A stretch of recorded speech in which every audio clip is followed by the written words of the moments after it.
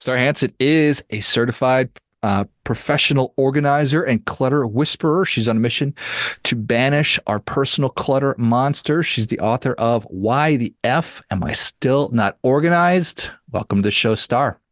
So good to be here with you. I can't wait for our conversation. Yeah, excited to have you on.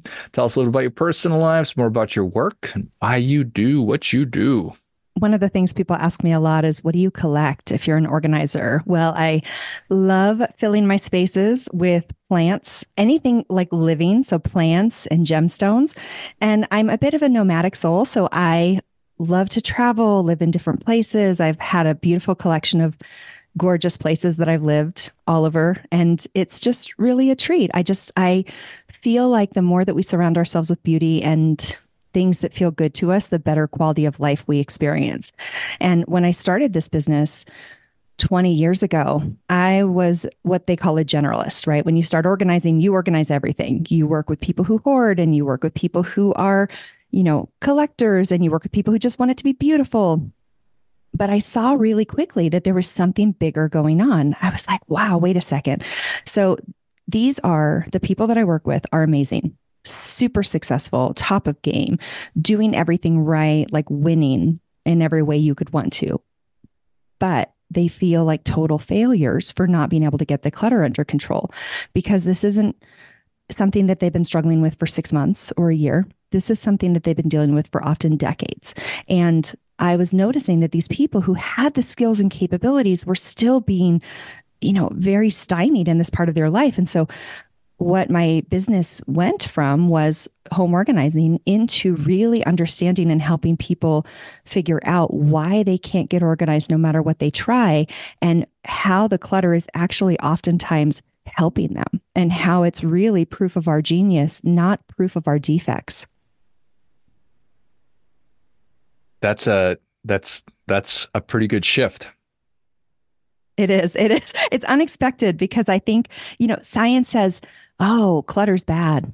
Clutter's so bad, and look, science doesn't lie. I hear you, clutter science people, but also there's so much more going on than that. Like, yes, clutter makes us procrastinate or feel pain, like feel pain and stress, and it adds to our cortisol and makes us choose worse foods. And yes, there's so many things that science has proven, but I'm here to say that if you have recurring clutter, it is doing something for you. It is trying to help you in some way. It's like a friend, because when you have this recurring clutter that just keeps showing up, no matter how many times you organize it or what boxes you buy, it is doing something for you. And once you figure out what it's doing for you, then you can actually get that need met without the clutter. And that's when your life starts to really elevate and transform, because now instead of you masking this deeper need, you are actually getting that direct need met. And that is so powerful. And there are, 5 primary ways that people use clutter to get their needs met. They use it as a communication.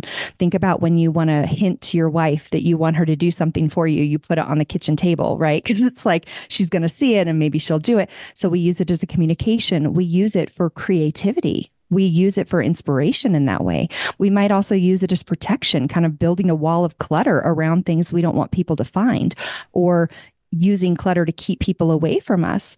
We also use it for security. Now, if you grew up in an environment where, say, you were experiencing high levels of lack and scarcity, having a lot of stuff actually makes you feel quite empowered, and you feel safer because of it. It acts like this, it's fostering a sense of security and strength.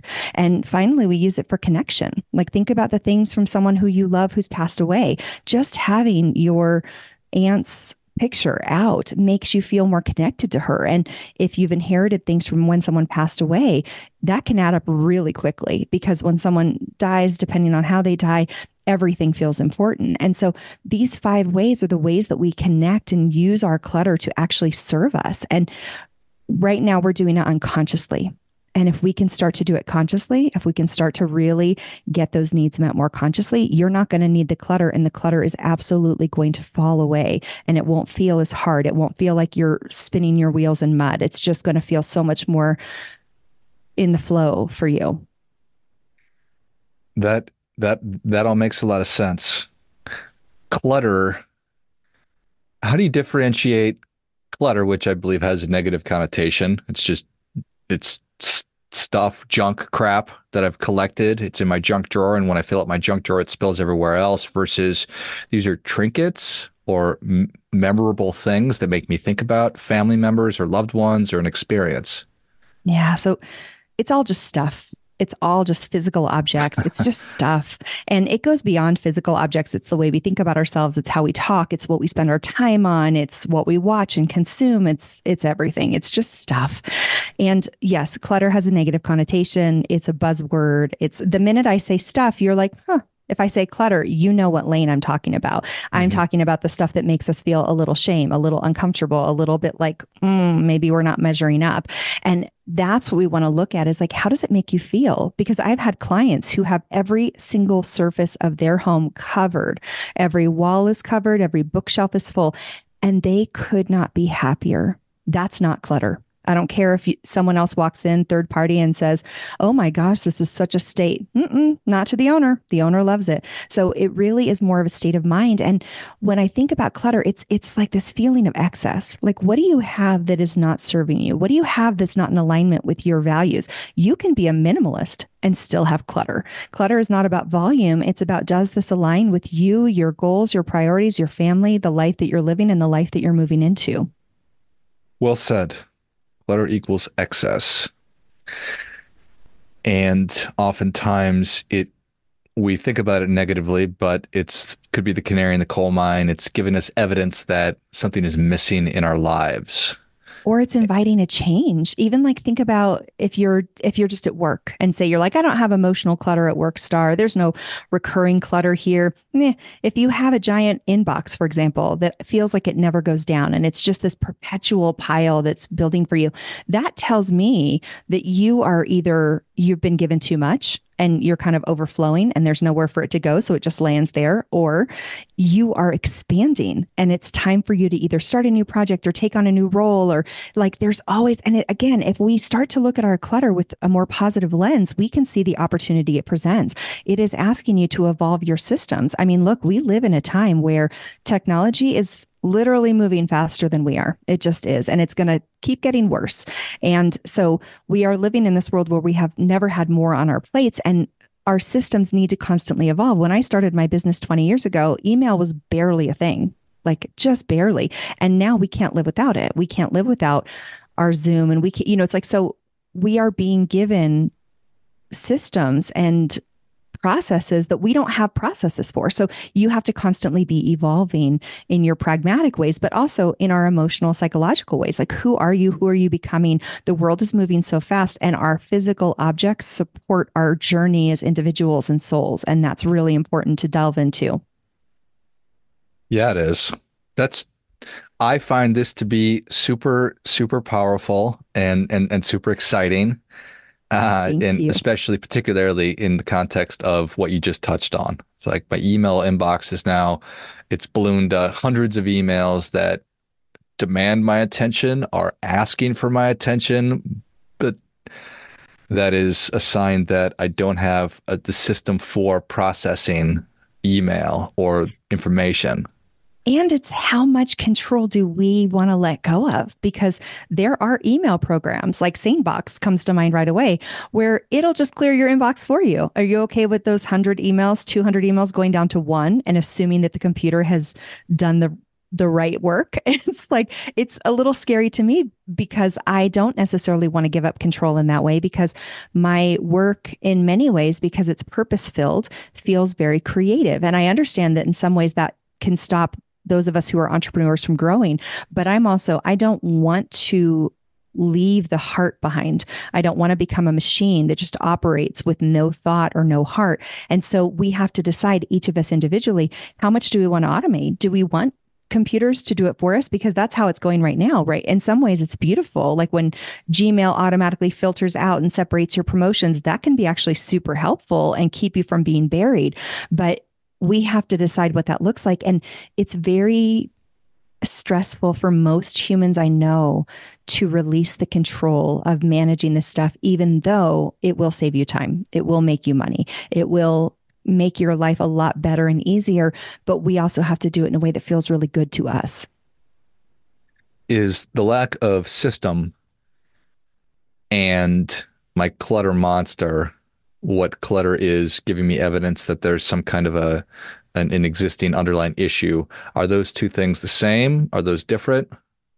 They're related? I I love this question. And I think it's really interesting because I don't know that I would phrase it as it's you have an underlying issue. Again, that's bringing clutter to a negative conversation. Ooh, there's something wrong with you. You've missed it. You haven't missed anything. You're moving at a strong pace and you are growing and receiving and taking in information all the time. And the buildup is basically trying to slow you down and get you to pay attention. And so what we want to look at is two things. Where is the clutter? And what is the clutter? Now, the where is important because the where tells you what area of your life is being affected by this or what area, what chapter of your world we're talking about, because every single room in your home represents a different area of your life. And this can be very different for people, but the kitchen is the center of nourishment. It's often the center for connection, communication. Office can often be our purpose, finances, time. And so once you know where it is, that gives you a big idea about, okay, great. What are we talking about here? And then for the clutter, like what is the clutter and how is it showing up? Is it blocking you? Is it making you feel suffocated? Is it holding you back from something? Is it trying to get your attention? Like once we start to, for lack of a better word, like anthropomorphize our clutter, we really can start to see the patterns. And that's what I'm looking for. When I come into your house, I'm looking for patterns. I'm not looking for patterns and proof of your defects. I'm looking for patterns of your unconscious behavior every single day that's telling me what's really going on in your life, your mind, and the things that you're creating in your world. What a fascinating way to walk into a space and then observe. Thank you. Yeah, it's fun. It's like I always say I have clutter X-ray vision. I can know with a glance what's going on in someone's life just by looking at their spaces, which is so much fun. And also I don't use it unless I'm asked. So you don't have to be scared to have me in one's home, but it definitely like I can tell like when I've dated, for example, I can walk into the house of a man that I'm dating and know if he's emotionally available or not just by looking at his space. And it's like, oh yeah, this guy needs a little time to bake here. So our stuff really does give us away. Yeah, yeah, there's no doubt about it. So, how do I know if I should be exploring this more? Ought everybody? So, I mean, yes, but who has time, right? Like, let's just name that. Like, you have 3 kids, you're running, Mach 7. If you have clutter that feels uncomfortable, that feels painful, that constantly pulls your attention, that feels negative, that makes you have ruminating thoughts, that's when you want to pay attention. The other time when you can choose to pay attention is when you just keep seeing these sectors of clutter pop up over and over again, no matter how many times you've gotten a handle on it. And again, I'm not saying that clutter is going to go away. I know people who will always have kitchen counter clutter. And it's because it serves them. They need it to feel like they're not living in an austere museum because they grew up in an austere museum and they don't want to feel like they're in that same environment. So it gives them a sense of like relaxing and peace and, lived in, vibe in their home. And so what I want is, I'm not saying I'm going to come in and wipe all your clutter clear, because the truth is you might say, I'm doubling down. I want that in that place, but I'm going to make it more beautiful now. Now I'm going to create a better system for it. You're not living up against the Pinterest rules of having the most perfect house with a decanted pantry. I mean, that's great if you want to do it, but for many of us, that's not what we want. I don't want to spend all weekend moving things from cardboard boxes into glass containers. That's not how I want to I want to go for a hike. I want to go explore. So you get to choose how much time and energy you invest. But when this clutter feels negative or it feels like it's holding us back, that's when we want to pay attention. That makes sense. You talked about beauty early on. You probably mentioned it a couple of times. And I feel like we all appreciate beauty, but aren't necessarily intentional about it. And when I say we, I mean me. I certainly appreciate beauty.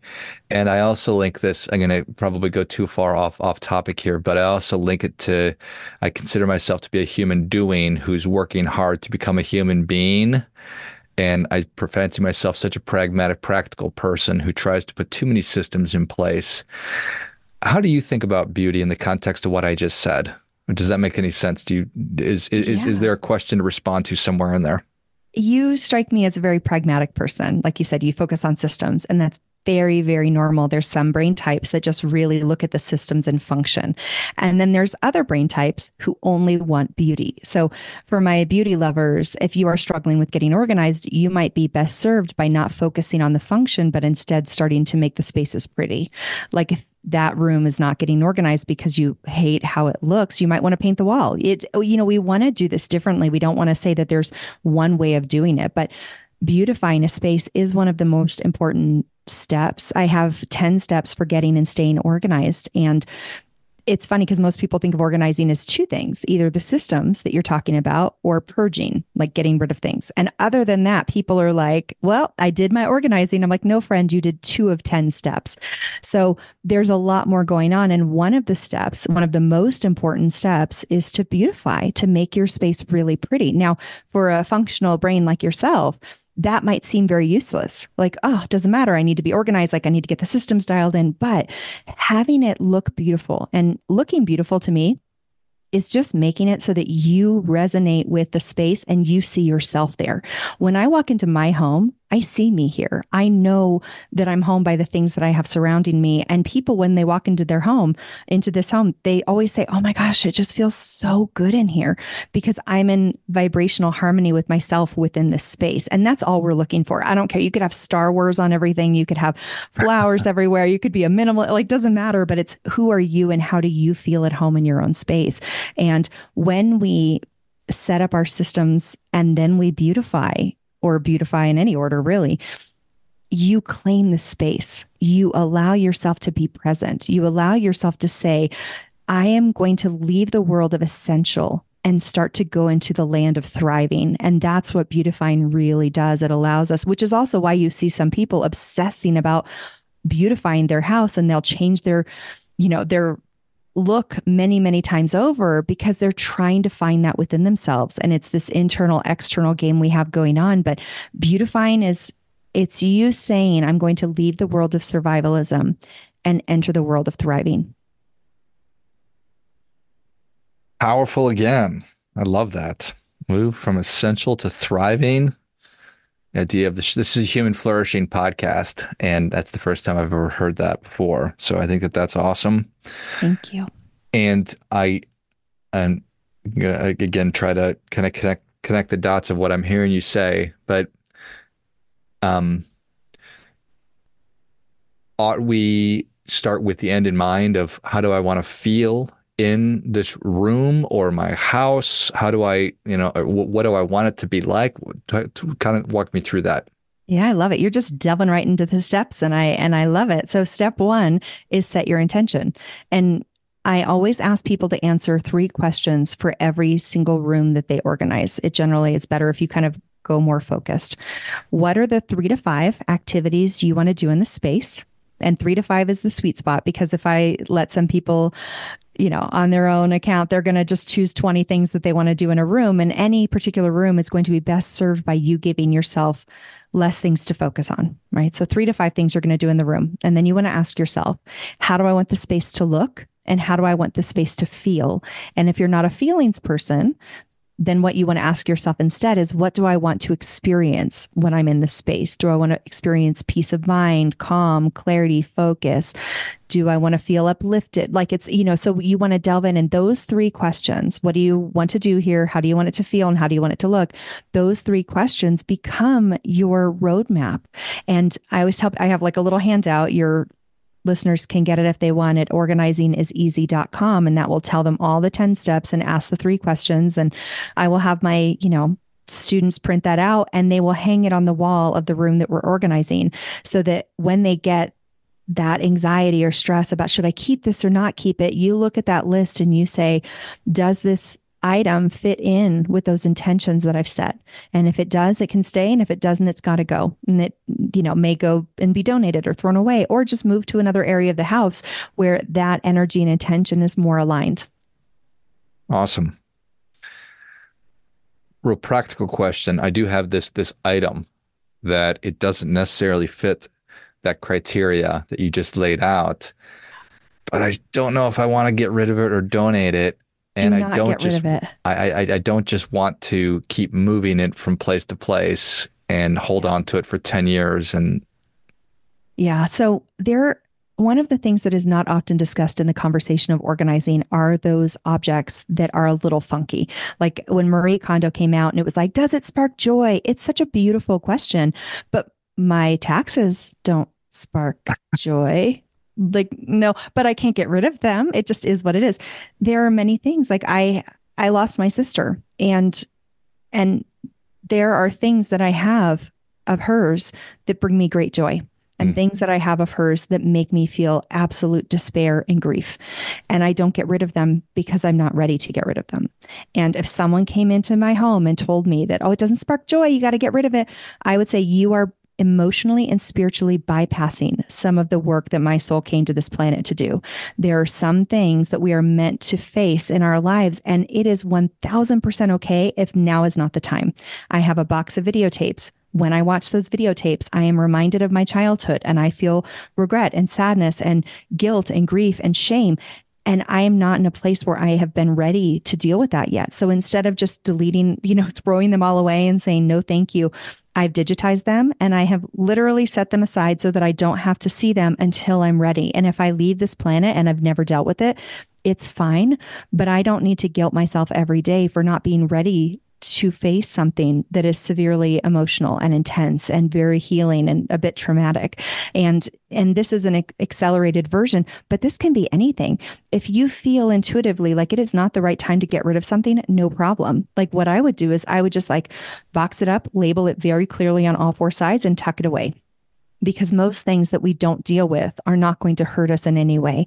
But us coming up against them every single day and then feeling shame about it does hurt us. So that item, by hanging out and shooting all over you, is hurting you. But it just sitting in the closet and waiting for you to see if it's the right time is not going to hurt you. And it's going to give you the chance to be heard, because a lot of us did not get our emotional needs met growing up. And so when we are so mean to ourselves and bully ourselves, we are not serving our highest selves, and you deserve to be supported in every single way. well said. Well, Star, thank you so much for coming on. Where can people learn more about you? Where can they get their copy of Why the F Am I Still Not Organized? Yes, it's everywhere. It's Amazon and Audible and all the places. But if your listeners want a free copy, they can go to starhansen.com/podcast. And my last name is Hansen. So starhansen.com/podcast. They can get a free download of my book. There's also a quiz on there that's the Clutter Monster quiz that will tell you what clutter monster is stopping you from getting organized.